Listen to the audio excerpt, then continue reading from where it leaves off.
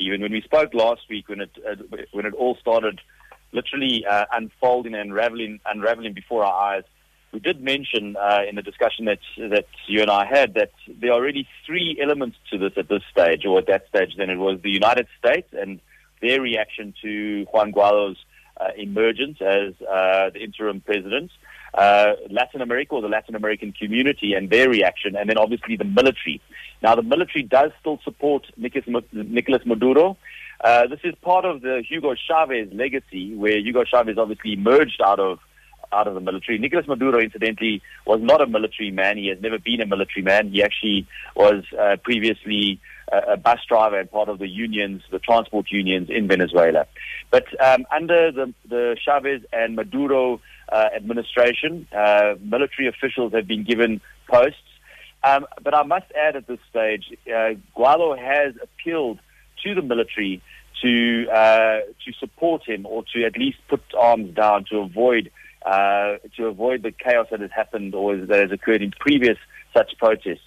And top military men have now defected. Colonel Jose Luis Silva, he defected on Sunday. And then the defense attaché, which might not sound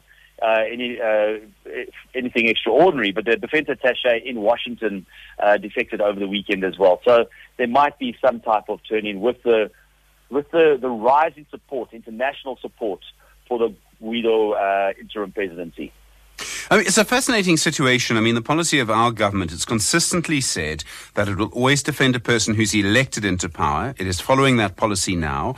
I suppose then the question, if you're going to criticize our government, would be, how do you judge the election that Maduro won? I mean, this is also a very complex situation. If you interfere, there are all sorts of ways that things could go hugely wrong. Yes, Stephen, so the big thing for the South African government is simply this. They support a democratically elected president. Now, Nicolas Maduro, by all measures and descriptions of a democratic process and election, was not democratically elected last year. And in the Venezuelan constitution, it insists that the National Assembly will remove the president and put in place an interim president, which is exactly what Juan Guaido has proposed as the National Assembly president. Now, the South African government has insisted that they have stuck with Maduro, and they, in many ways, as we've seen with these situations, we saw this in Zimbabwe as well to some degree. Perhaps the South African government is either ill-informed or perhaps even on the wrong side of history at this stage. We've seen governments across Latin America, and this is when I would probably urge us to look at what the governments across Latin America are doing and in the Western Hemisphere. Not necessarily Donald Trump's United States of what they've done, because this has obviously been a big issue in determining this. But what have the United Nations, what have the European nations done? Countries like France, UK, Germany, Spain, they have all recognized this interim presidency, along with Australia. And here we are supporting the Maduro government, which has suppressed its people and really pushed democracy back in all shapes and forms. I mean, I would imagine if I were Minister Lindiwe Sisulu listening to you, I would say, but hold on, Prof. You know, we have a duty not to interfere with the sovereignty of other countries, and that would be one thing. And secondly, that, you know, she would dispute you, that she would say Maduro did win an election. I mean, obviously, this is something, it can depend on where you stand sometimes.